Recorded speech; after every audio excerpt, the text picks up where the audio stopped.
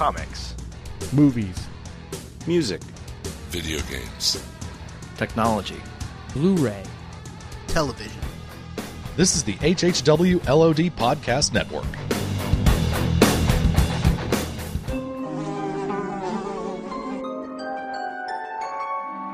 The world we know is gone. No internet, no GPS, no text messages, no podcasts. In a world ruled by the dead, we are finally forced to start living.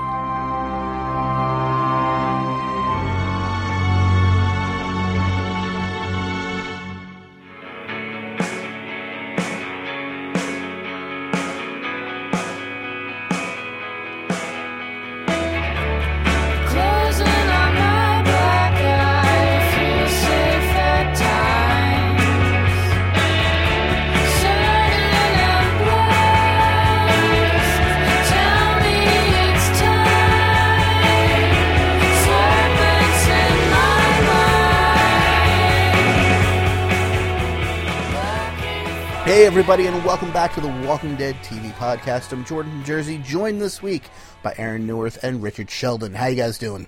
Great. Fantastic. So this week we're here to discuss episode, 512 of The Walking Dead? 513 of The Walking Dead. Is it 513 already? It's Wow. 513. Only 3 episodes left for the season. Holy cow. Episode titled Forget. But before we get to that, we had some news, some Walking Dead news. So Aaron, since you, I understand you have a job working as a writer about this kind of thing now? Yeah, I started my new job today at rantlifestyle.com, and it affords me the opportunity to write about various entertainment news, and one of those items that I happened to write about was this Walking Dead development, or more specifically, this Walking Dead spin-off development. We've heard a lot about the spin-off in it seems like it's been a few years now since we've initially apparently we heard a spin-off. lot of wrong things about the spinoff, which now we can correct. So what are the true things about it? Yeah, now they're actually filming it, so we have a little more idea of what's going on. But yeah, there was a new image released today of the spinoff, which still has no title, so I'm just going to call it Walking Dead Plan B for the time being. But we already have some of the cast members that were announced. We have Cliff Curtis and Kim Dickens, who are two strong character actors that I enjoy quite a bit. Kim Dickens, you can currently see her on House of Cards, and she was in Gone Girl last year. And Cliff Curtis, he's just a great actor. He was on this show, Gang Related, last year. That was on Fox, but he's been in a lot of movies like Sunshine and Training Day and what have you. But we have some more details about who these people are and what this spinoff is. Cliff Curtis plays a teacher apparently named Sean Cabrera. He's a teacher. He has a son and an ex-wife. Then Kim Dickens, she's a guidance counselor working at the same school as Sean, and they're seeing each other. You have another character named Nick, he was in one of the Harry Potter films.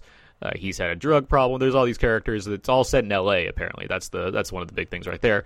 It's set in Los Angeles, which is different than what we thought. I know some of us thought it was East Coast somewhere. Others thought it was kind of Pacific Northwest. But now we have... We've been here in D.C. for a while, but yeah, I also do remember hearing the Pacific Northwest thing. We now know that the show is going to be taking place in L.A. It's focused on new characters, new storylines, and we now also learned that not only will there be one season of this spinoff, but 2. At least 2. At least 2, yeah. But they've already ordered 2 seasons of this show. The first season of the spinoff is going to air later on this year. It will have 6 one-hour episodes, similar to the first season of Walking Dead. That will be late summer this year, and then the second season is going to air in 2016. We don't know how many episodes or whatnot yet, but I imagine that probably depends on the success of the first season and how that goes. So is that all the news we have about it, or were there any more details? That's a bit stuff. We got some character descriptions. We got when the show's happening, what this first season's going to be. I'd like to know a title. I'm very curious what they're going to call this thing. Well, let's put our boots in the ring. Is that a phrase? Let's guess right now. I hope so. Let's put the boots in the ring, guys. Will The Walking Dead be in the title? Or just Walking Dead? Or will it have a completely different title? Walking Dead will probably be in it somewhere because that name has become such a brand. Yeah, agreed. And I agree as well. Do you think it'll be The Walking Dead : whatever, or will it be whatever : The Walking Dead? I think it'll be The Walking Dead : sunny days, zombie nights, or something like that. The Walking Dead : San Andreas. Yeah. Ooh, that could be interesting. We could have earthquakes mixed in with The Walking Dead, as opposed to the East Coast version where we get tornadoes mixed with The Walking Dead. Or like Beverly Hills Zombie. It's about a bunch of cops, and one of them's from Detroit, and he comes in seeking some business. And... Will there be a Bill Murray Zombieland cameo? Obviously. As Mayor Gunderson? Yeah. We can only hope. But yeah, that's the news involving the spinoff that we got today, and I'm more excited, I guess, than I think we've talked about this before. But knowing more about this has me at least more curious to see what this is going to be. Well, and to this point, everything we've seen for television for Walking Dead, they've played in Kirkman's sandbox by his rules for the most part. I mean, it obviously has deviated a lot, but it's all within something that is familiar to us comic readers. So to get to see this new creation by Robert Kirkman, or as well as others, that totally breaks the bonds of the comic book, other than the world setting of the zombie apocalypse. I don't know. It's kind of exciting for me. Yeah, I would agree, mainly because I love the Walking Dead game so much from Telltale, the Telltale Walking Dead game. I love that, the writing going on there, and how they used, like he said, the world of the Walking Dead to create a whole new story. So if this spinoff can follow in that same fashion, where I'm just actually intrigued by everything going on story-wise, just while still being set in a world that I've already, grown accustomed to, then I'd be very happy to see that work out for its best. Yeah, I'm pretty much in exactly the same boat. The fact that this is not based on the comics and I will have no idea where it's going, that is what excites me the most. So before we talk about the actual episode, let's talk about our sponsor for a moment. Of course, our sponsor this week and every week for a long time, and we thank them for that, is DCBService.com. That's Discount Comic Book Service at DCBService.com, and their sister site, InStockTrades.com, where you can get deep, deep discounts on not just comic books and trade paperbacks and hardcover collection of comic books, but t-shirts and hats and other comic book-related merchandise and memorabilia. Great discounts, 15, 20, up to 50%, and sometimes even higher. You can get great bundle deals for them, which is great. If you're looking to get a whole storyline from comics, let's say upcoming we have Secret Wars from Marvel, or we have Convergence from DC, they have great bundle deals where you can get all of those stories for way, way cheaper by buying them in bulk. Think of it like Sam's Club, only there's no membership fee. You just pay for what you want to get, and you can get great, great discounts there. And we thank them for sponsoring us for so long, because it really has been awesome. And they really are a great site with great customer service and great deals, which, let's face it, folks, if there's anything we're looking for out there these days, it's great deals. And DCBService.com and InStockTrades.com, that's where you're going to find it. I just spent $80 today at InStock Trades. And if you had bought those same things at your local comic book store or Amazon or something like that, how much would you have spent for that same stuff? Close to about $160 or so. Yeah, it's worth it, folks. InStock Trades and DCBService.com. Check them out. So, Walking Dead, episode 513 is titled Forget. It was directed by David Boyd and written by Corey Reed, and we once again have a bunch of guest actors. We have Tova Feldshuh as Deanna Monroe. We have Tyler James Williams as Noah, Alexandra Breckenridge as Jesse Anderson, Ross Marquand as Aaron, Austin Nichols as Spencer Monroe, Daniel Bonjour as Aiden Monroe, Jason Douglas as Tobin, Austin Abrams as Ron Anderson, Corey Brill as Pete Anderson, Steve Coulter as Reg Monroe, I'm assuming that's short for Reginald or Reggie, Major Dodson, great name, as Sam Anderson, Anne Mahoney as Olivia, who, yes, indeed, is the woman who runs the gun stockpile and also food stockpile, apparently, Elijah Marcano as Mickey, or Mikey, Jordan Woods Robinson as Eric, and Michael Traynor as Nicholas. Question: has any of the Alexandria group been listed as anything other than guest star? I don't not believe so. yet, but I think that's more of a contractual thing due to the fact that they only appear partway through the season. If they show up again next season, they will most likely be special guests, or they will most likely have a bump up in their billing. Like Ross Marquand as Aaron, he would probably be fit in the also starring category. I wouldn't be surprised. Yeah, something well, like that. I was just curious because a coworker called me this morning and was like, hey, how long do you think they're going to... A bunch of questions, but how long do you think they'll be in Alexandria? Well, they bumped up, what's his name, Gareth from Terminus, giving him the impression that he'd be around for a while, and he didn't last very long at all. That's true. That's true. I didn't think of that, yeah. So, I mean, the show's wise to what people want to expect based off seeing these kind of things. I'd imagine. I think they play around with that. They're toying with us like puppets. So the episode starts with Sasha, who wakes up on the floor of, I believe it's Rick's house, and she can't sleep. She keeps looking around at the different family portraits that are in the house, hanging up and on shelves and stuff like that. And so she finally gathers up the pictures and takes them outside the walls, lines them up with a sniper scope, and starts using them for sniper practice. This is what we saw in the scene on Talking Dead last week. And she's taking a shot, waiting, listening to see if any zombies or whatever are coming up on her from hearing the shots, even though they're silenced, which doesn't really work like that, but it's TV, so we'll let it go. And then once she's finally taken them all out, she sits down on a tree stump and quietly says to herself, "Come and get me." So, as an isolated scene, I think this is fine. I think Sonequa Martin Green, I think she does a fine job as Sasha in general. But I can only imagine that there's going to be more payoff down the line, but this episode gave me, nothing after that for, a while. And by the time it got back to Sasha, I was like, oh yeah, that's right. We began the episode with this character, and we've seen nothing so far from it, but good on them for reminding us, I guess. Well, over at we might be jumping the gun on this a little bit, but over on your written review at theyoungfolks.com, Aaron, you had mentioned that we don't really know a lot about Sasha, and it really brought that to light for me, because as I thought about it, we know her last name because of her brother. Yeah. I don't know what she did before the apocalypse. I don't know what she wanted to do before the apocalypse. I really know nothing about her except that she lost the two people closest to her in her life, that we saw at least. I'm assuming she also lost other family members, and she's a good sniper. That's about what we know about, and she's suffering from PTSD, we can see in this episode. Yeah. That being said, and, being subtle here to avoid spoilers, she seems to be being set up to take the place of a character from the comic books who was in the show and is no longer on the show because they died. Which is my guess as well.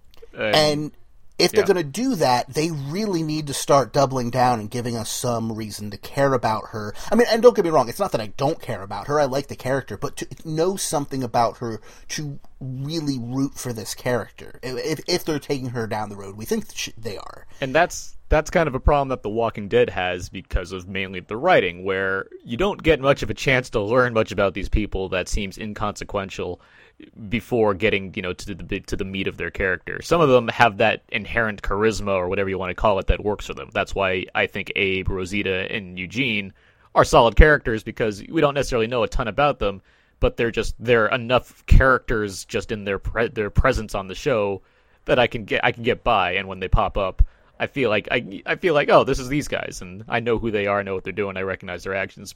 Sasha, she's, especially now, given that she has nothing to go for except desire to be a lookout. I don't know this person, and there's not much urge for me to really, like you said, want to care about this person until the show gives me something to work with. And if the show wants to do that, great. But in an episode like this that begins with her, I'd kind of want to see more of her to make sure that resonates, rather than check in when the show remembers to check in to say, oh yeah, by the way, we did this. Do you think this is the show telling us that they're about to give her more storylines and go more into her character, or is it just them moving ahead and they've missed their chance? I think The Walking Dead has a knack for being both a trickster and kind of dumb in these kind of cases, because on the one hand, it could be setting us up to really start enjoying this character. I think Carol is a perfect example of that. But on the other hand, it could just be setting you up to recognize that this person exists before killing them off. So I don't know. Fair enough. I've never been super fond of the character, but I also have had nothing against it. And after they played that scene on Talking Dead last week, I thought that as well. I think we brought it up last week that this could possibly be the replacement for that character that we were talking about.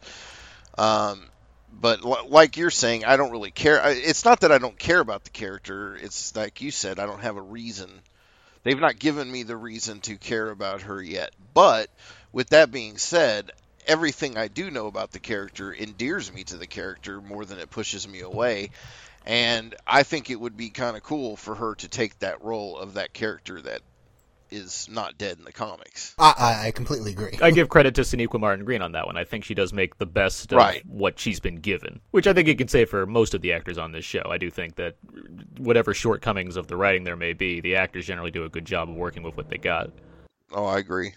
And if she is going the direction where we think she is, she's going to have a lot to do, and hopefully that will give her more scenes and give us more backstory and give us more of a reason to not just be neutral on the character, but to actively root for her. For sure. When she does bid for that job up in the tower, when they mention that it's just a gun they stick up there like a scarecrow, I was like, what? These people are so ignorant. Well, but Aiden thought it was a good idea. Oh yeah, and he's Mensa material. Wait, who thought it was a good idea? It was Aiden's idea, if I recall correctly. Okay, because we meet Deanna's other son in this episode, who's like less of a porch dick. Her son. I do love that phrase. And I think I don't have to bleep that because of something they said on this week's Half Hour Wasted, which was back with new episodes. So hopefully that means I don't have to bleep that, which would make me very happy. Okay. Sorry, what were you saying before I got derailed there? You said Spencer is not as much of a porch dick, right? Yes. Yeah, which is kind of funny because if I recall correctly, isn't Spencer the only son of the congressperson and their spouse in the comic, and isn't he Aiden? And basically, isn't he the porch dick?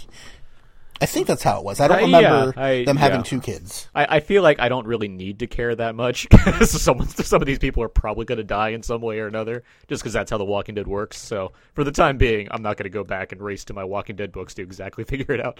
But now, help remind me, which one was Spencer? Was he the one who follows Carol? No, Spencer comes to Sasha because when Sasha's invited to the party and everything, she walks to the door and Spencer's like the first person there or whatever, and they talk for a bit, and she kind of just brushes past him. Oh, now see, for whatever reason, I thought that was Aiden. No, Aiden's the dick from last week. Yeah, I thought that was the same person. No, it's not the same guy because his name was Spencer. I don't know what to tell you. Yeah, because I even have my notes. Spencer's cooler than Aiden. Okay, so maybe they're splitting the character into two roles then. Okay, there's two sons. That's my the kid that followed Carol. That was Jesse's younger son. That was right? Jesse's little. That's kid, Major Dodson. That's Major Dodson.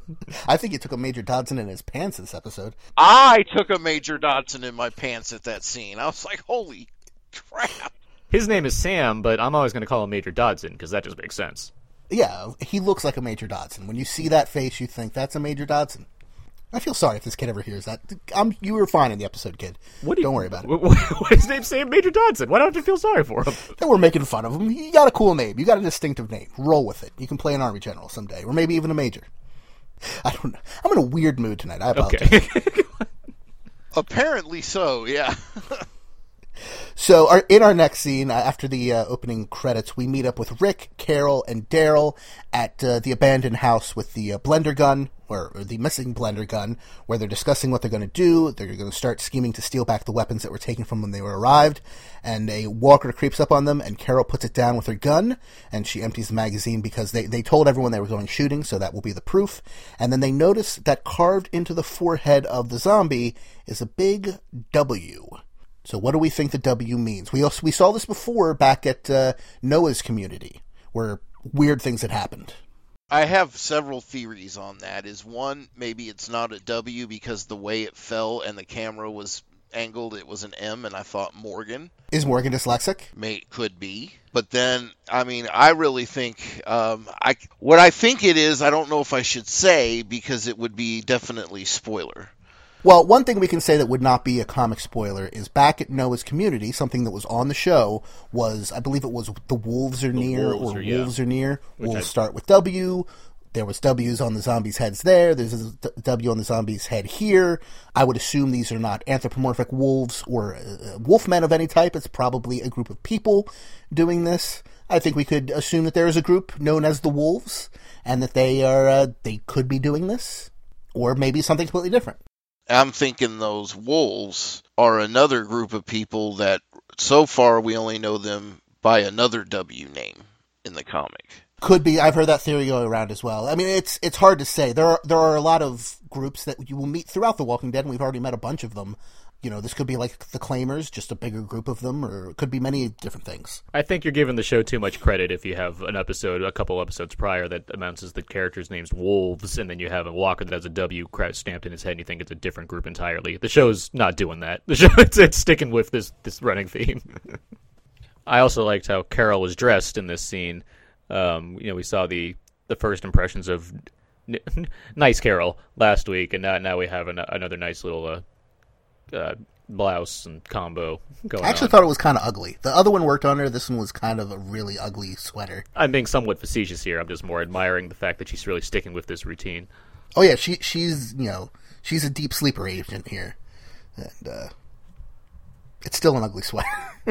I still think I think Deanna knows. I don't think she's fooling Deanna one bit. I think Deanna's just playing along with it for now because it's not causing any real problems. But I think she totally, just from the moment she interviewed her, knows that she's hiding something.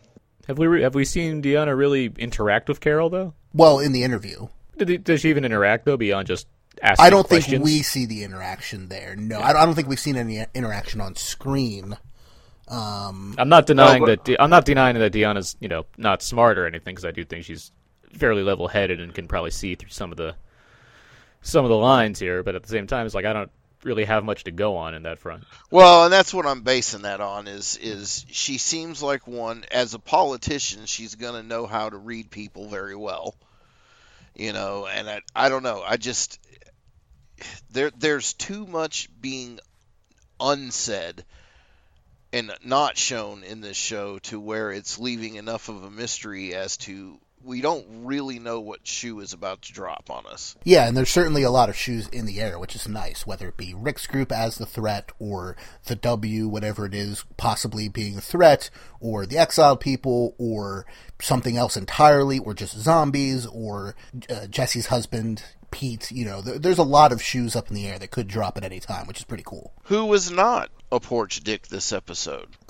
He kind of is in a few places, but he Well, seems to be towards down. that last scene. What did he do? Well, the last scene with him and Rick, you could definitely feel some unspoken tension there, but other than that, he seemed quite pleasant. Oh yeah, for the most part, he definitely seemed quite pleasant. But there was some stuff going on, but beneath the surface that we can get to when we get to that scene.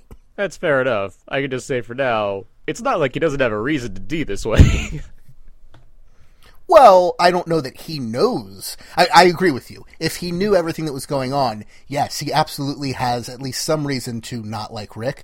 But does he know anything that's going on? How could he know anything that's going on? He knows that his wife just randomly went over to the new sheriff's house last week and gave him a haircut and hung out with him all day.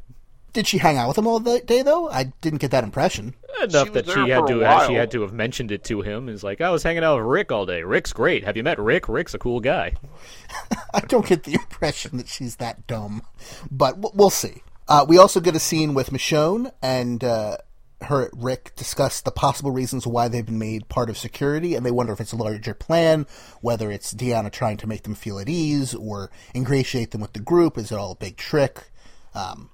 It's a nice little discussion. I have nothing really. I'm trying to think of Yeah, something to there's say. not a lot to say about that scene. It's just them discussing the things they should be discussing at this point in the show. So out in the woods, Daryl is out hunting rabbits, and he bumps in... Well, actually, I don't know if we know exactly what he's hunting, but he's hunting with his crossbow. And he hears a noise out in the woods, so he calls out, and it's Aaron, who says he's surprised that Daryl can tell the difference between a walker creeping up and just another human being by the sound they make.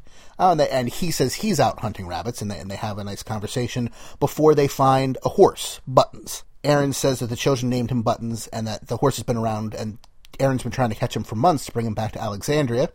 And so they set out trying to get him, with mostly Daryl. Aaron doesn't seem to be very good with the horse, but Daryl is kind of a horse whisperer, it seems. But they are startled by some zombies, and the horse gets away. Yeah, this is the first of a few kind of very heavy visual metaphors for things, and it's fine. Like, it does what it does. But I like all of this stuff between Daryl and Aaron. This is my favorite section of the episode. Yeah, it was kind of an unexpected pairing, but I thought everything about it paid off really well. I would say so, and I think it comes as both the strength between Norman Reedus, who's been this character, for 5 years now, and how competent the writers are, and when it comes to writing Daryl stuff, it seems, and just how strong Ross Marquand has been as Aaron, and the brief time that we've known him. I feel like he has a kind of presence that hits the right notes for the kind of character he is, without making you unsure about. Like, I wouldn't say I don't know if anybody else is still concerned about the residents of Alexandria and whether they're on the level or not. But given what the show's presenting to me, I don't have a reason to doubt the things that Aaron and a lot of the others that we know more about are trying to do here. And with that in mind, I do think. I think with what little we know about Aaron, he's done a good job of presenting himself and seeing him interact with Daryl. I think it's a nice combo that leads to some good scenes later on as well. And here's a little bit about the horse Buttons, which might have seemed a little strange to some viewers, or maybe not. I mean, I thought it worked well on its own, but something I had forgotten about and was looking up later was Buttons is actually, and this is as close to a comic book spoiler as I'm going to get here in this episode, is actually from the comics and is a long-running, quote-unquote, character from the comics. Buttons the horse appears in issues 10, 11, 12, 53, 56, 57, 60, all the way up to issue 70. Buttons the horse in the comics is actually from the Green Farm, and they bring him to Alexandria. And I had completely forgotten that this was even a thing in the comics. But no, I looked it up. It really is. Well, when you think of, like, hard-edged, badass characters from The Walking Dead, I mean, you think Buttons. So the show, like, doesn't Absolutely. have that amount of edge, but, you want to, when you really think back, it's like, what, Buttons was a pretty big deal, so. But it was a cool nod to that. And also, for sure, bringing us back to the pilot again. Like, just, what was the thing we had 2 weeks ago? Oh, it was Rick. Last week we had Rick in the police outfit, which was a callback to the first episode. Here we have a horse calling back to Rick's horse in the first episode. It was just really cool to see these lines being brought back and forth to show you how far they've come.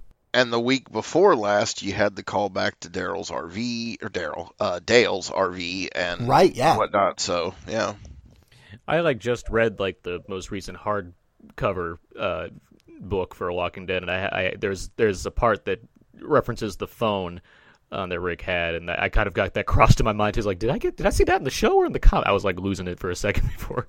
The phone was in both, yes, but I know it was in both, but yeah, it's a more recent call to the phone. And I was like, wait a minute, when did he have the phone? It was just weird. The phone, of course, being the phone that he talked to Ghost Laurie on and Ghost other characters on in the show. And I'm going to jump around here a little bit just to finish out the Buttons story. But they eventually catch back up to Buttons. They're attacked by zombies again, and Buttons, unfortunately, is eaten by the zombies. There's a cool little fight in which Daryl even managed to spear a zombie onto the carcass of a bull or a goat, something with horns. It was a ram, yeah. A ram, okay. And we get to see that Ross Marquand, Aaron, is actually pretty proficient with a gun. He seems to be one of the more capable people in Alexandria that we've seen so far, which was nice. Then they kill the horse, which, I gotta point this out, one of the worst special effects I've seen on the show recently. That horse head puppet was really bad. Not just that.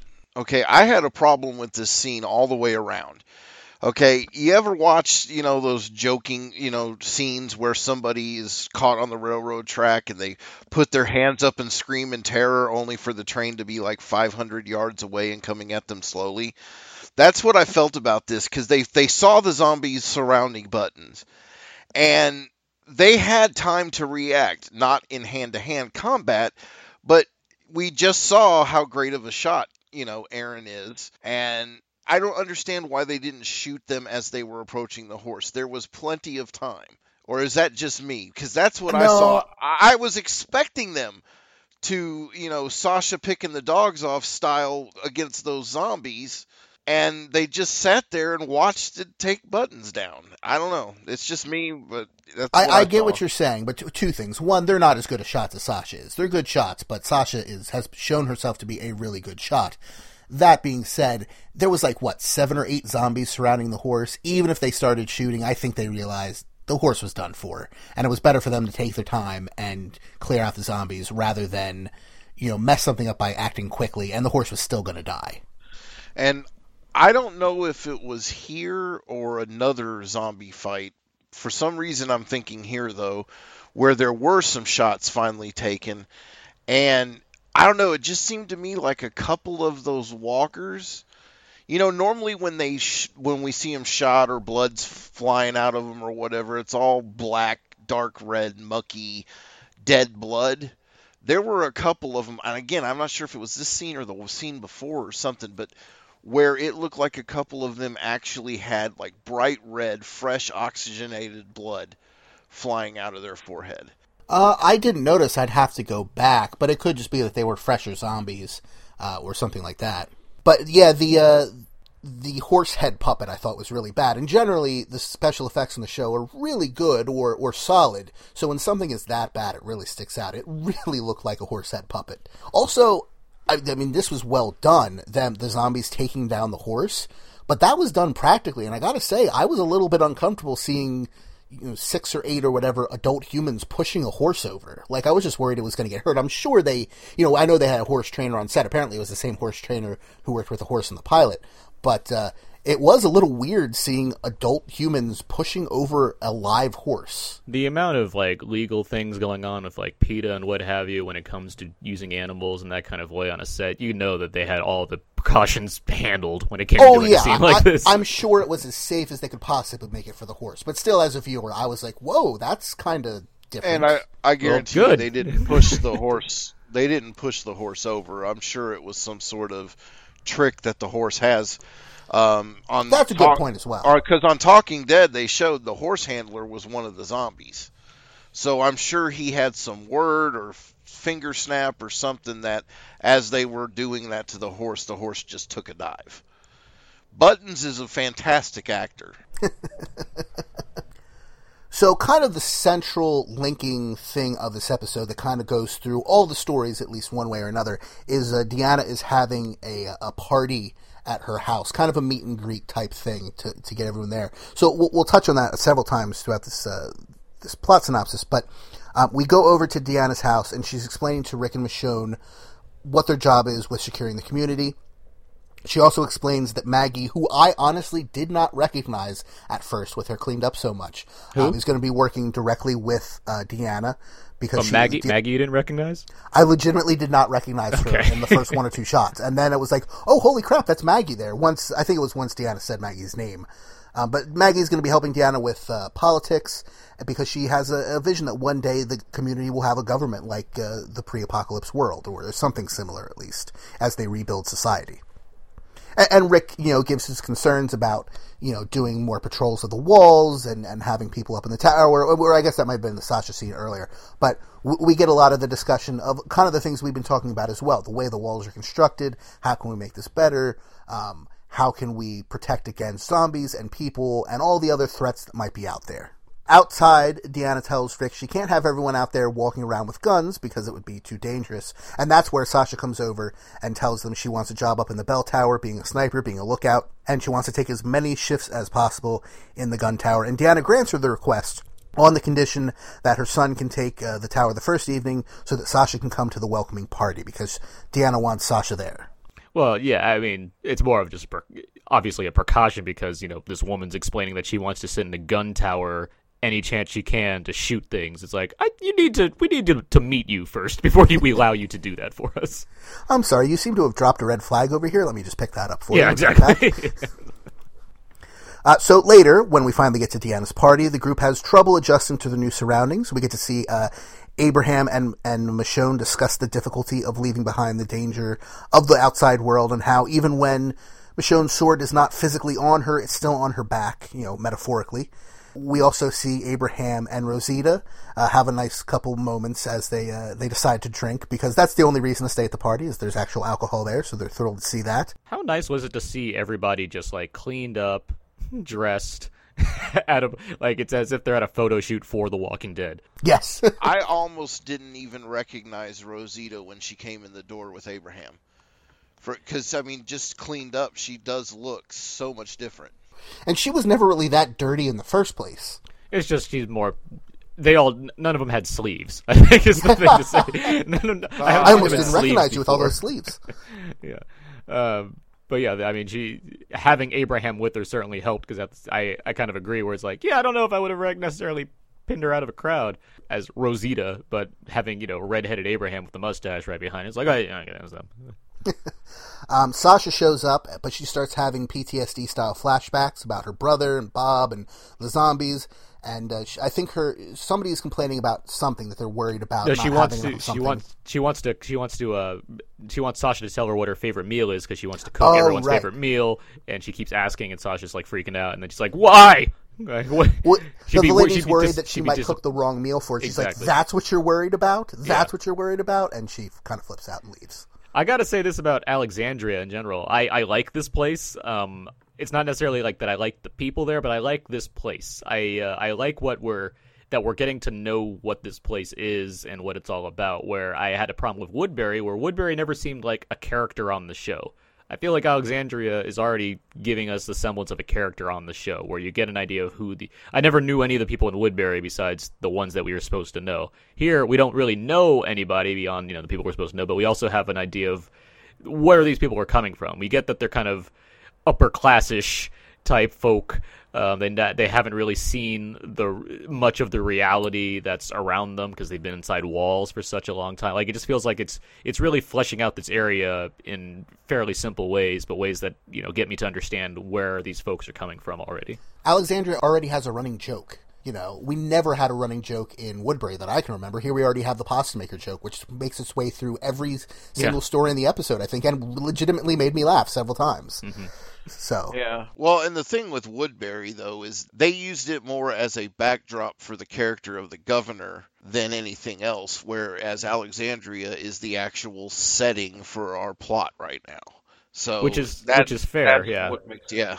It's fair, and I think my issue with that was, I understand it as a place for the governor and Milton and Andrea Michonne, but that was probably my problem with Andrea, where she talks, when she was dying on the show, she addressed how, I just wanted to do it for all the people. I want everyone to come together. It's like, why? You don't know. I don't know these people that you know. Like, what were you trying to do? Like, here, I get it. I feel like I get what Alexandria is right now. And even if there's some kind of dark secret that they may or may not be hiding, I at least get the kind of the mind frame that we're currently supposed to be in, as opposed to having to guess. So Rick meets up with Jesse and her husband Pete. And like you guys have mentioned before, Pete seems mostly polite with Rick and Jesse. He does snap at Jesse at one point, and later on he does some other stuff. But it's a mostly friendly conversation, and then he goes off to start drinking. And we don't see him again until later on in the episode, but not at the party. And Rick and Jesse talk for a while until her son Sam, Major Dodson, sees that Rick doesn't have a stamp. And I'd noticed the stamp on Jesse and Pete's hands earlier, but not on anyone else's. And so Rick consents to a stamp, and Sam stamps a red, or should we say scarlet, A on Rick's hand, making him an official part of Alexandria. Apparently that's a thing that was important to Sam, going around and stamping people. But for anyone who's ever, taken a literature class, it's also a scarlet letter, literally on Rick and Jesse's hands. Another wonderful visual metaphor. Right. I was just going to say, they just, totally shoved that in our face. It was that was not subtle at all. Or if you've never taken a literature class, but have at least seen Easy A with Emma Stone, then you also have an idea of what's going on here. I like that movie. Yeah, it's a really fun movie. Fun movie. But yeah, between this and the horse that runs forever until it gets caught, and then stuff with Michonne, it's like, we're really nailing the visuals here. Rick and Jesse have another conversation later where Jesse is holding Judith and saying she hasn't held a baby in a long time, and they talk, and eventually she gives Judith back to Rick, and then he gives her a kiss on the cheek, which is not overly sexual, but everyone, including the camera, knows there's something uncomfortable and wrong about that, and it's weird. It wasn't the kiss; it was the look in both their eyes. Right, exactly. The kiss happened. Yeah, it's like Rick knows what he's doing. Well, obviously he knows what he's, but it's like he understands that he's in a certain setting where this symbolizes him, macking on this woman just in this little fashion because they're at a party. There's no question in my mind what's going on in both these characters' minds, which is also why I don't really blame the husband too much right now. It's like, all right, why are you holding his baby and looking after him at this part? All right, okay, bye. I guess no one ever told Rick he never go full Shane, or at least he forgot that message, because he did not learn from his old ex-partner's mistakes. Well, we'll get to the end of this episode, but I really like this version of Rick that we're with right now, but we'll get there.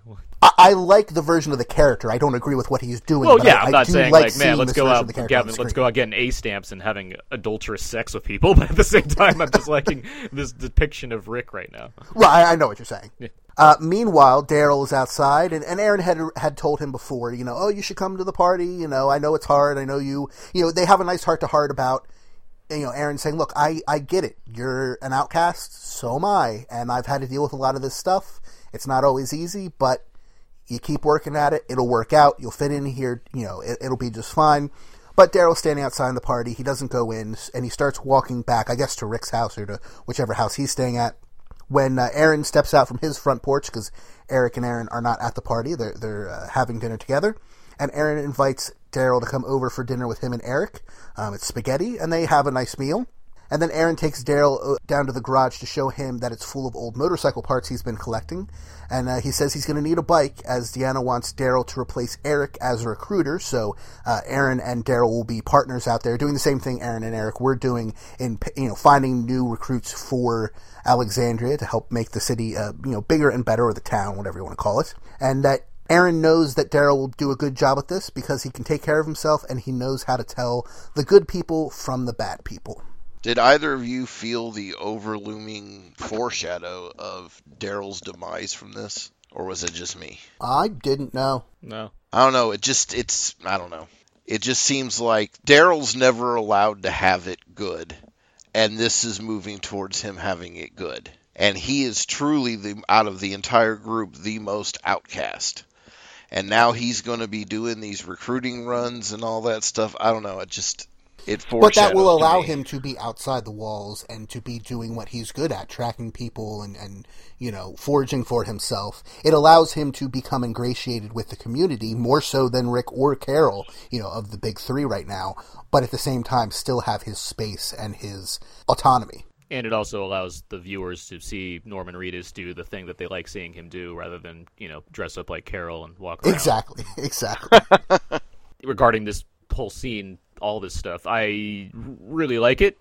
I really enjoy, once again, what Aaron and Daryl have to offer in terms of kind of chemistry together. I like bringing Eric into it as well. There's the way it kind of plays it. We already had like the kiss between Aaron and Eric that sparked various parts of the internet because, oh my god. Because lots of people on the internet are idiots. But I really like the way the show's kind of it's handling that aspect in terms of how Aaron was discussing how he and Eric are also outcasts in their own way, where it's not like just laying it on too thick necessarily. At the same time, it's a little old-fashioned in terms of handling gay characters on a television series or what have you. But regardless, I do enjoy what they're trying to do with there and the way they're trying to relate it to Daryl, which is why I think having the combination of these two characters being quote-unquote outcasts in their own way is quite interesting and intriguing. The way it handles such a tough character like Daryl and balancing it with characters that are inherently funny like Eric and Aaron, I really like that balance. And it's touching by the time you get to what Aaron really has in store for Daryl, that he has a job in mind for him, he has a hobby for him, like he wants this person to be, like you said, ingratiated into the the culture of Alexandria as much as everybody else, but he knows that you can't use the same methods to make everybody fit in, and he gets that, and the show gets that as well, and it's trying its best to make that work. So while this is going on, we've had mentions, previously in the episode about, Carol is going to try to find a way to steal some of the guns. She figures the people of Alexandria, whenever they do take guns, they always take the rifles or the shotguns, the sniper rifles, that kind of stuff, and they've got buckets of 9mm and other type of handguns that just no one ever uses. And she doesn't think they're counted. She doesn't think they're, indexed or anything. They're just sitting there in the gun lockup. So earlier in the episode, as they're preparing for the party, Carol went to the lockup under the guise of getting ingredients to make cookies for the party. And she just kind of took note of where everything was and also left the window unlocked so that she could sneak in later. So at a certain point during the party, she and Rick have already discussed that she has the uncanny ability to basically become invisible and move throughout, the group, and no one notices her because of the role she has taken, and she's going to use that to her advantage, and she's going to sneak out. So she does so, And that's when Sam, inside the party, comes and talks to Rick and said, "Oh, I was hoping to get some cookies, but they're all gone." And he tells him, "Oh, well, look, I know the cookie maker, and, I'll make sure she makes some cookies for you." And that seems to satiate Sam, except it doesn't, because he quickly follows Carol out into the rest of the town and sees her going in the window into the gun lockup. And when she's looking through the guns, she turns around and sees him there. And she quickly gives him the scariest threat I think I've ever heard of basically, if you tell anyone, I will tie you up to a tree, the zombies will come and eat you, and no one will ever know what happened. Or, don't tell anybody, and you can have cookies. Lots and lots of cookies. And I know what I think you should choose. Now, if Jessie wasn't looking after Rick's baby, she'd have a better track of where her son was. Just saying. But, Yeah. Well, that's why she's a perfect match for Rick. She already knows how to ignore they know where their son. children are. Exactly. Where's Major?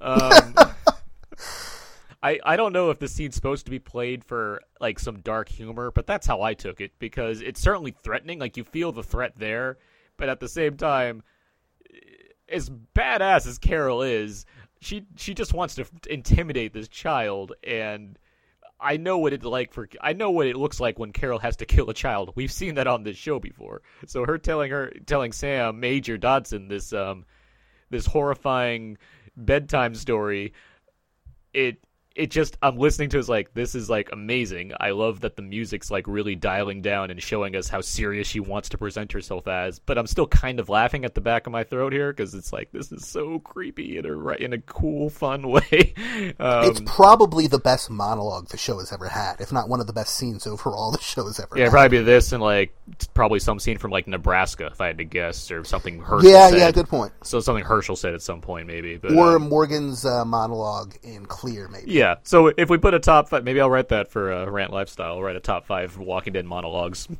post, but I might write that down right now, actually, just to keep that in mind. But yeah, this is a good example of Carol just being really kind of like, she has to shed that skin that she's wearing right now, that she's pretending for everybody else, and show what the real Carol can be if push comes to shove, and to a child no less, which makes it amazing. But all that said, I am happy that her cookie recipe is online, and I might make some myself. And we should also mention, because it'll probably come back up, Carol also takes a piece of chocolate when she's in there, and the chocolate is heavily rationed and kept track of, and so I can't imagine that that's not exactly how she'll get found out in the long term, is Olivia will notice that some of the chocolate is missing. And that Carol has foil on her or something like that. But just keep that in the back of your heads for upcoming episodes. That was such a defiance, rebel move right there. It's like, I'm gonna take some chocolate too. It's like, well, okay, doing this also. And that that just goes to show that I definitely don't live in the Walking Dead universe, because that chocolate would still be there. Please.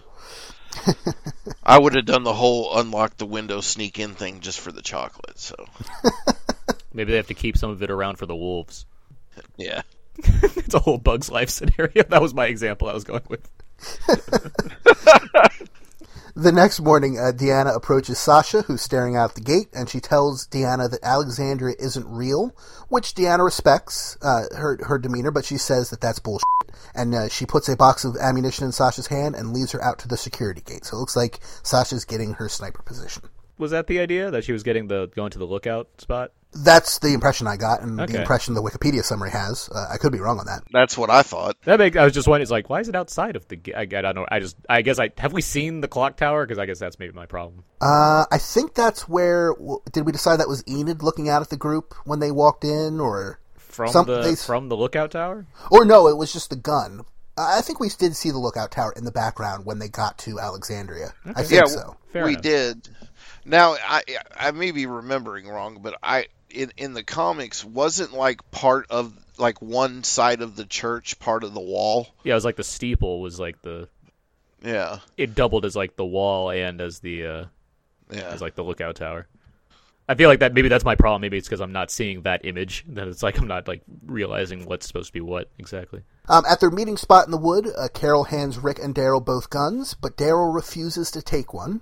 And Rick then goes for a walk in Alexandria where he sees Jesse and her husband briefly walking, and he reaches for his extra gun, the hidden gun he has in the waistband of his pants. Again, going full Shane.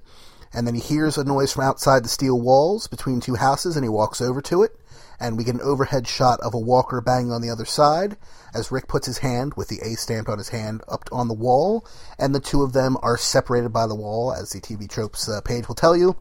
And the Bee Gees play, and the episode ends. This music cue was awesome. I love that all the way through. That said, I mentioned earlier that I really like this Rick, but this is like creepy, almost over the line Rick, and I'm really curious to see like how far it takes him, where he's based. I mean, he's a wolf in sheep's clothing. It seems like he's playing this clean shaven constable that provides nothing but protection, but he's also like thinking about another man's wife and threatening, and just like thinking maybe I should just shoot him and take this. Like it's claimed. It claimed exactly. It's such a weird like position to put this character in, that we only knows to be certain ways, and he's kind of went back and forth on how he wants to kind of govern himself and his people. But now he's like, well, I'm safe. I'm competent that I can probably take over this place if need be. And you know what? This woman seems to like me, and I like her. Maybe I should take that too. Like, it's like, what Rick are we watching right now? But I like this. I like this complex and irritated Rick, who also like wants to get a taste of the outside by putting his ear against the wall to hear walkers and be like, oh yeah, remember those days? Like, it's just like all this stuff is going on with Rick right now that's far more interesting than I need to save Coral. Like, I like this Rick much more. Yeah, it's definitely more in depth, and I also wonder, like, the whole thing of how uneasy he is around Jesse's husband or whatever is. I mean, obviously there's the whole Scarlet Letter thing going on, but also Rick, this guy's been a cop his whole life, and he's been a good cop, which means, he has certain instincts when he's around people. There's certain things that make the hair on the back of his neck stand up and question in his mind what a person really is about. And I think, because I feel that her husband's going to end up being a ginormous porch dick, but I think that Rick has clued into that something ain't right with this guy. Yeah, I brought up how I don't see Ron in the wrong for kind of the way he's handling his wife buddying up with the new constable. Pete, yeah, sorry. Pete, yeah, that's right. Ron's the other kid or whatever. Pete, I'm just looking at Anderson's. But yeah, there's no reason for me to not believe that they're going to create some reason for Pete to become this, kind of giant a-hole or get eaten by a zombie or something that's going to allow Rick to rightfully pursue Jesse, so fans won't turn on this character completely, that kind of thing. And yeah, setting him up last week by giving him a porch dick line to say, and having him this week be nice, that's a perfect way for Rick to be like, wait a minute, you were this way but now you're that way, I don't like you, that kind of thing. It should also be noted that Pete's not just like some guy who could be easily thrown away as part of the group. It's mentioned tonight that he's that doctor, the master surgeon that Aaron had mentioned a few episodes ago that might be able to fix Noah's leg. Like, he has social importance in this group. Like, pretty important importance. Like, a doctor's not somebody you just want to toss aside. So, whatever happens, it should be interesting. I want to talk about the final scene a little bit before. I want to discuss that with you guys. But before that, backing up a bit, the episode after the Sasha cold open, we get the scene where Rick, Daryl, and Carol are meeting up about the guns, and then at the end of this episode, we also get them meeting again to go over the guns. Part of why I like the Daryl Aaron storyline so much is that the final kind of moment between these three characters where they now have the guns and they have to do with what they want with them. Daryl refusing the gun, it makes so much sense to me that he would refuse that gun. Me too. It might seem like a little thing. It might not seem all that significant, but it's such a testament to how well they kind of wrote out Daryl's character and how well they wrote out this whole sequence and this this like storyline within this episode that it makes perfect sense to me. That it's like, no, I was this outcast person. I've been, kind of taken care of by Aaron. He's given me, reason and a job and something to do here. I don't know if I want to give all that up for the sake of paranoia or whatever when I'm fairly capable on my own anyway, but also I don't want to blow this. I like that a lot. I really enjoy that. Well, and push comes to shove, he always has the crossbow. Oh yeah, he can take care of himself for sure. So before we get to our Buster ratings for the episode, let's of course talk about our other sponsor. That is of course the HHWLOD Podcast Network, which we're a proud member of. If you go to hhwlod.com, you can find many shows. One of them is of course this show, but there are many others I mentioned earlier on in this episode. That Half Hour Wasted is back with its first new episode in a couple months, and it's a lot of fun and a long one too. It's like an hour or an hour and a half long. It was very fun to listen to. But there are many, many other shows on the network you can check out. Aaron, you are the co-host of Out Now with Aaron and Abe, a new release weekly movie show. Is that the correct way to say that? What's the proper tagline for Out Now with Aaron and Abe? A weekly film podcast where we discuss the newest film releases. Yes, that's correct. Well, what is the new film release you're talking about on this week's episode? This week we're talking about Chappie, the robot film from director Neil Blomkamp, who did District 9 and Elysium. Now he has Chappie, which is a film we talk about. I have a question about it. A buddy of mine told me today that I need to go see it and said that it's this generation's Johnny Five or Short Circuit. That's a fair way to put it. If you believe that Short Circuit and Johnny Five are, fairly ridiculous characters that are goofy and enjoyable in their own way. The only difference is Short Circuit is a comedy and Chappie is I don't know what it is because it's very inconsistent and dumb, but take that as you will. So maybe it's not worth me seeing. Not right away, I wouldn't say. Okay. Now, Johnny Five is the one who's alive, is that correct? Johnny Five is alive. That's Short Circuit. That's the movie Short Circuit. I've seen Short Circuit and Short Circuit 2. I'm being facetious, Richard. Nice software. Now, Richard, you are one of the co-hosts on the DC TV podcast, where they talk about the many different DC Comics-based television shows that are on the air. You are one of the co-hosts with Jim, who's not on this week's episode. But what are you guys talking about this week on DC TV? Do you know? Well, we just recorded yesterday, and the only DC TV show that was on last week was Gotham. That was both a very great and also very inconsistent episode. We discussed that, but since we didn't have much else to discuss, we also talked about the Demon's Quest Part 1 and 2 from the first season of Batman the Animated Series. Nice. So that was lots of fun. So that should be coming out in the next day or two.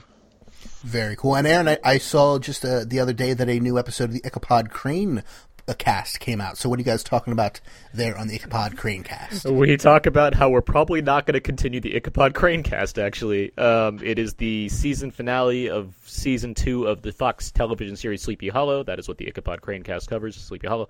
And while we did pride ourselves in having the best named Sleepy Hollow podcast, we were not huge fans of the second season of Sleepy Hollow. And really? As the show has not yet been renewed for a third season, we're not sure if we are going to continue the show, but we also don't know if we want to keep continuing the show because we just need it to either be massively better and be able to find time, or I don't know. So there's a big question mark at the end of this week's episode of the Ichabod Crane cast. That's for sure. I thoroughly have enjoyed season 2. So we really liked the last couple episodes. I would say that we liked how it ended. Yeah. Also on hhwlod.com, the HHWLOD Podcast Network, we have our newest show, the Whedonverse Podcast, where they've just recently started talking about Season 2 of Buffy the Vampire Slayer. I just listened to that newest episode the other day, and it was a lot of fun. They have a lot of fun guest hosts there. They even had Frank A. Rincon from Half Hour Wasted on a few weeks back. This week on Jersey Shore, my own personal podcast, we're talking about a bunch of stuff. Some movies we've seen recently, the Oscars a little bit, and without spoiling the series finale of Parks and Recreation, because my co-host Pierce had not seen it at the time we recorded, we talk a little bit about the show in general and the final season in general, and how it's one of the best comedies on American television in recent memory, and which is odd because Half Hour Wasted also talked about the same thing, but they were absolutely right, because it's a great show, and we can't wait to talk about the show in full very, very soon. And we're also going to... I'll say that is the best comedy series sitcom ending of any ever. It was fantastic. Yeah, I can't wait to talk about it with Pierce. And it looks like Pierce and I are going to see Chappie tomorrow, so we'll also probably be podcasting about Chappie at some point, and whether or not we liked it, found it consistent, inconsistent, and whether or not Johnny Five is still alive. You have fun with that. I'm going to try to talk him into going to see Kingsman instead, because I'd rather see that again than going to see Chappie. But we'll see what happens. But you can find all those shows and many, many more at hhwlod.com, and we thank them for letting us be a part of them and being part of them ourselves, because we all do a lot of stuff with the network. So we thank ourselves for ourselves. We're kind of like the Voltron of podcasting. We all come together. I call Torso. I don't know why. But anyway, so now that we've gotten that out of the way, let's talk a little bit about our busters. Of course, our buster ratings are 1 to 5, 1 being the worst, 5 being the best. Richard, let's start with you this week. How many busters would you give Forget? One thing that I really liked about this episode was that it made me nostalgic for the comics. Michonne hanging her sword up, just seeing some of the interactions that, loosely played from certain scenes in the comics. That had me really excited, and then also that it made it its own. The Carol scene was by far my favorite scene of the entire episode. I would have to say I give it a 4.25. I'm at a solid 4. I think it's a strong episode. I really enjoyed the Daryl Aaron stuff. The Carol scene was pretty fantastic. I like the stuff with Rick. There's not a ton happening here besides more getting to know Alexandria type stuff, but I still enjoyed the episode overall. The Sasha stuff was like, hey, that happened. All right. And I did like seeing everyone cleaned up and dressed up, so solid 4. I'm going to side with Aaron. I'm also going to give it a 4. I liked everything in the episode. There wasn't anything that stood out as a negative. I liked all the individual storylines. I don't know that they added up all particularly well. They were all solid, but I would have liked to see more interplay between them. Basically, we had 3 different stories, or 4, depending on how you want to look at it, and they were all connected by the fact that the party happened at night. I would have liked to see a little bit more consistency in the episode, or just a thematic flow between the different stories. They were all good, but they could have each been fleshed out way more and given their own episodes. So I'm going to give it a 4, not because it was bad, but just because it could have been better, definitely. But definitely that Carol scene, as we said, maybe the best thing the show's ever done. It was awesome. But who cares what we think? Richard, over on Facebook, we have the Walking Dead TV Podcast Facebook group where our listeners can congregate, discuss the show, post all different things about the show, news, pictures showing us that, in fact, where they're filming Alexandria is about 2 miles away from where they filmed Woodbury, which is pretty cool. And, of course, they can leave their Buster ratings for the episode. So what did our listeners think of Forget? Well, let's see. We had Brian Arnold said 4 out of 5 child-threatening monologues. Although there wasn't a lot of action, there was so much happening underneath the surface that kept me captivated. You can feel the tension simmering, and you know it will come to a boil by the season finale. Brent Jones says 2.5 creepy Carol bedtime stories out of 5. I understand the point of the episode, but God, it was dull. Mike Jones says 4 broken buttons out of 5. I still like the direction we are headed in, however, not as awesome as last week. Rick looks to be pulling a Shane and setting his sights on someone else's wife. Side note, Buttons the horse could have been saved. Daryl and Aaron watch the walkers take him down next week. Hey, that's what I said. Everard Santa Marina, 4 doomed horse hunts out of 5. I guess we're heading towards an ugly finale since Rick isn't changing his mind about the situation. Susan Monk says 3.5 out of 5 first world problems. Thank you, Rick, for pointing out one of the problems with the wall's construction. I'm sure that any of the military had arrived, they would have advised against it. Isn't there a counselor or psychologist Rick's group should be talking to? Even though Michonne's locks are part of that character's iconic look, I'm ready for her to lose the wig because it really looked like a terrible wig without the headband.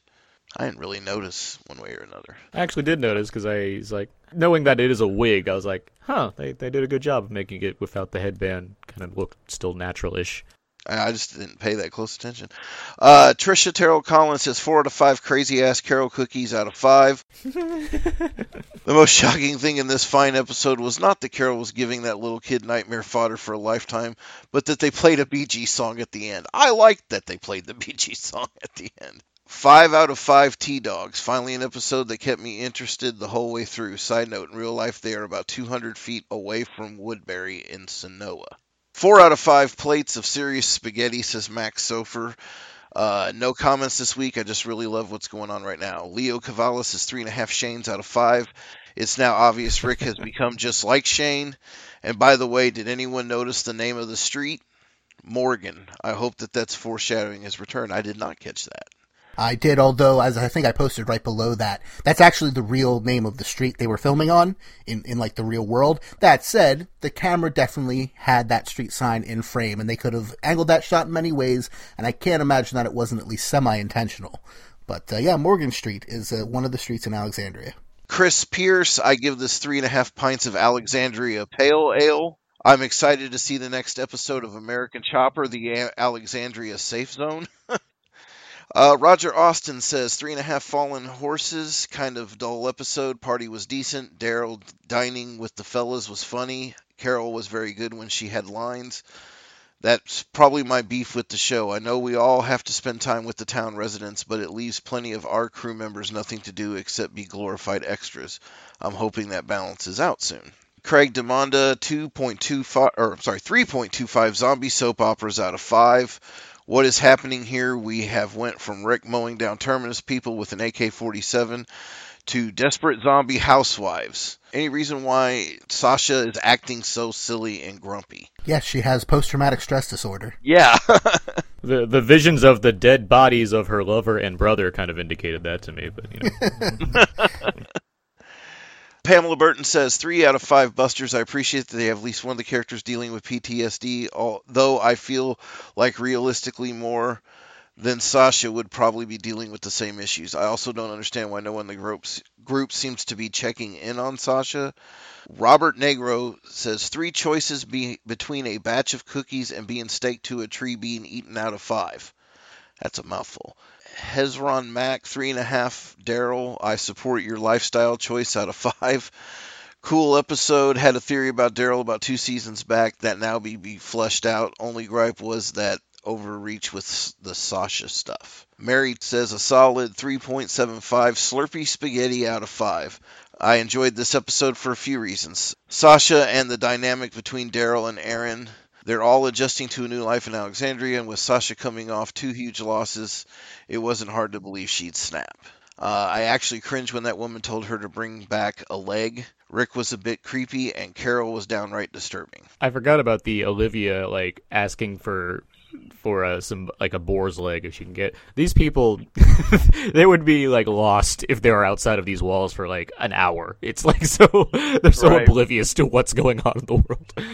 Oh, my God. Luke Smith says 3 out of 5. Great episode. Very happy to see the gang take notice of the W-inscribed walkers. I feel trouble is right around the corner. Richard Chopper Cherry Charrington. I gave this 3 horse burgers. Members of the group from the UK will get this out of 5. A good episode setting up what is no doubt to come. Is Rick settling in too quickly?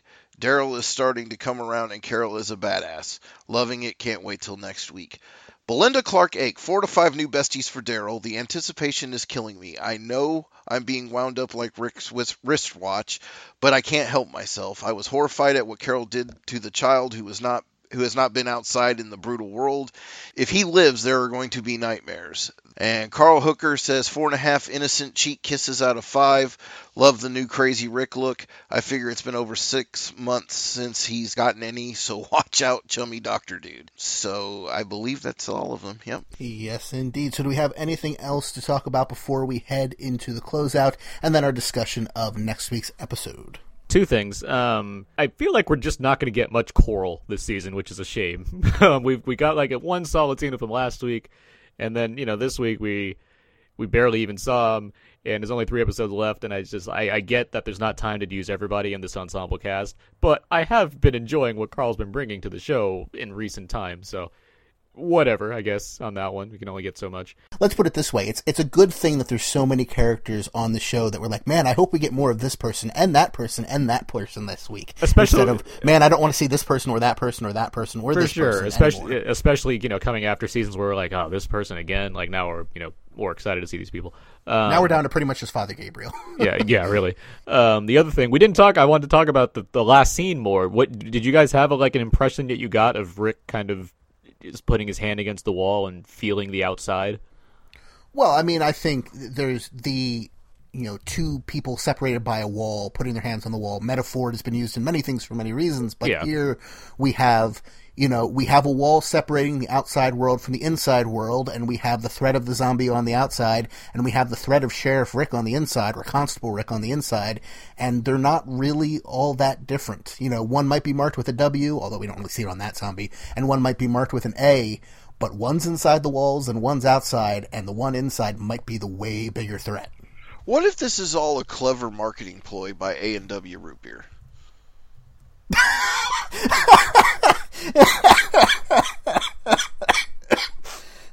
That may be the dumbest thing you've ever said, but that was funny.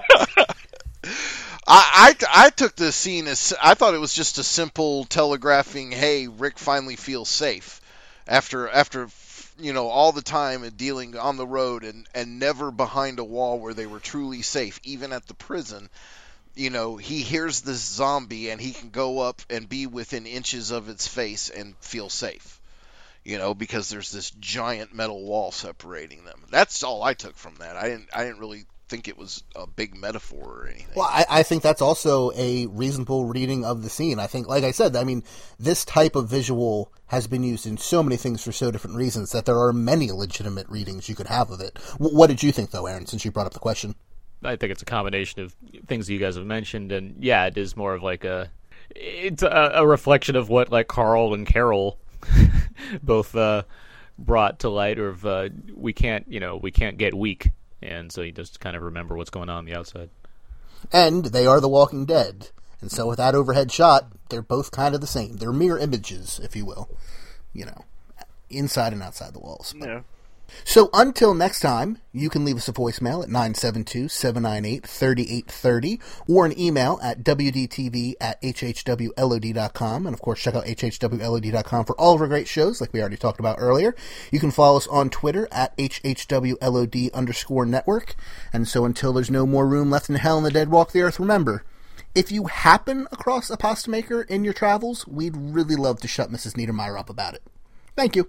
So next week on The Walking Dead, of course, if you don't want to know anything at all about next week's episode of The Walking Dead, you can cut out right now, but we're going to read the synopsis from TVGuide.com, which is very, very general, and then, of course, we're going to talk a little bit about the scenes we saw from next week's episode on Talking Dead and in the next week on The Walking Dead scene at the end of the episode.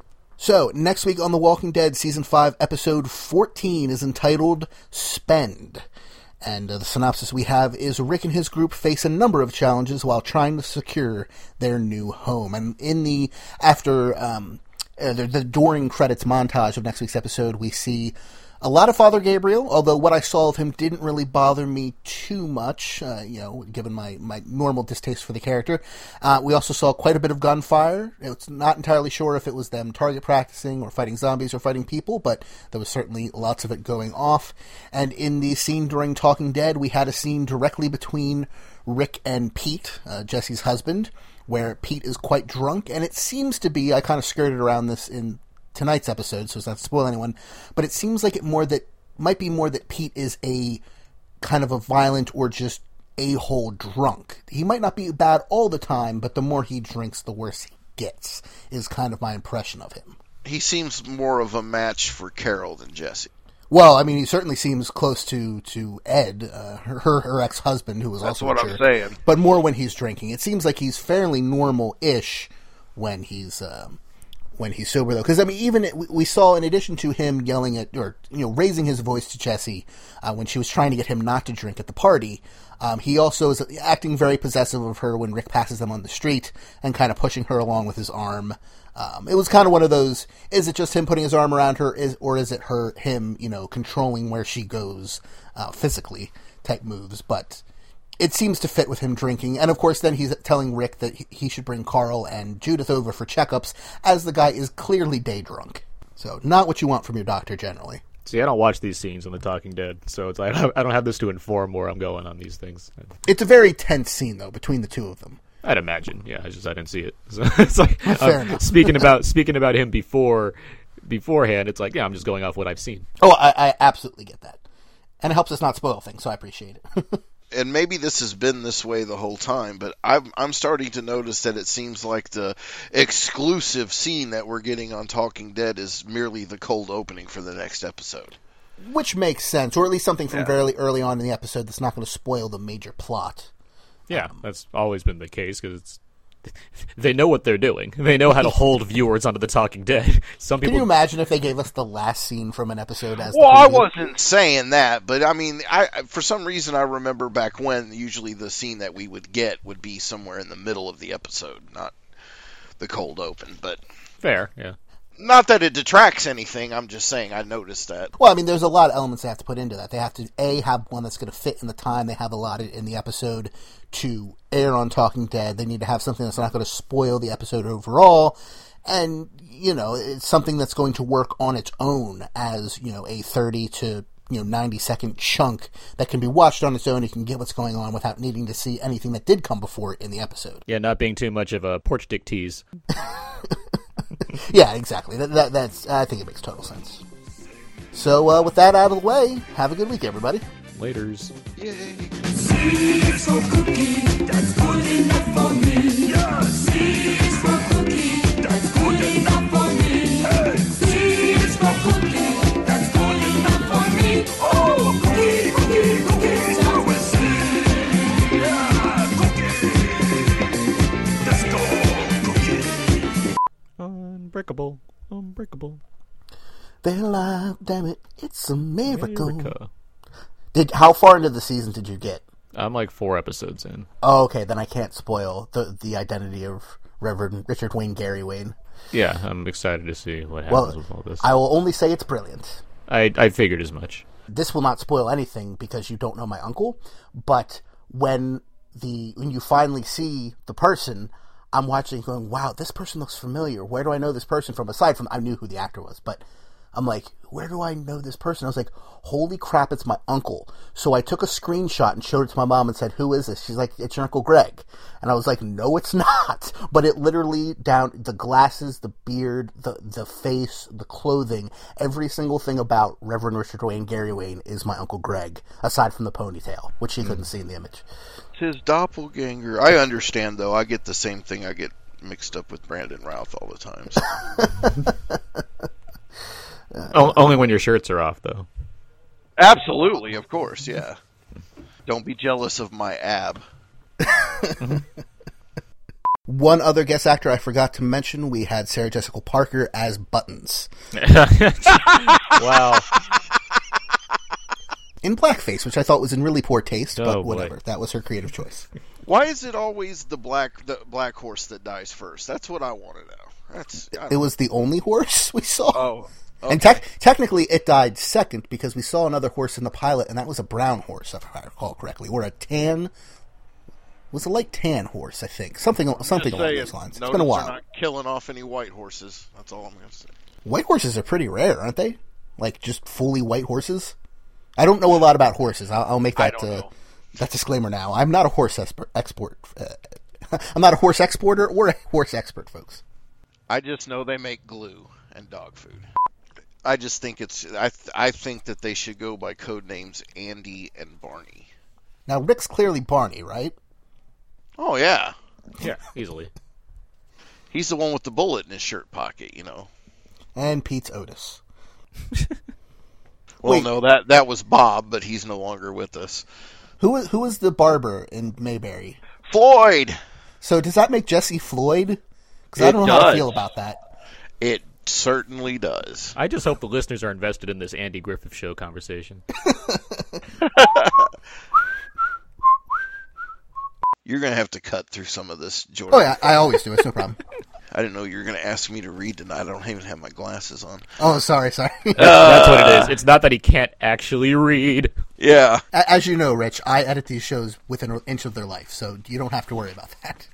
And so until there's no more room left in hell and the dead walk the earth, remember, you can never tell anyone, especially your mom. Because if you do, one morning, you'll wake up And you won't be in your bed. You'll be outside the wall, far, far away, tied to a tree. And you'll scream and scream because you'll be so afraid. And no one will come to help because no one will hear you. Well, something will hear you.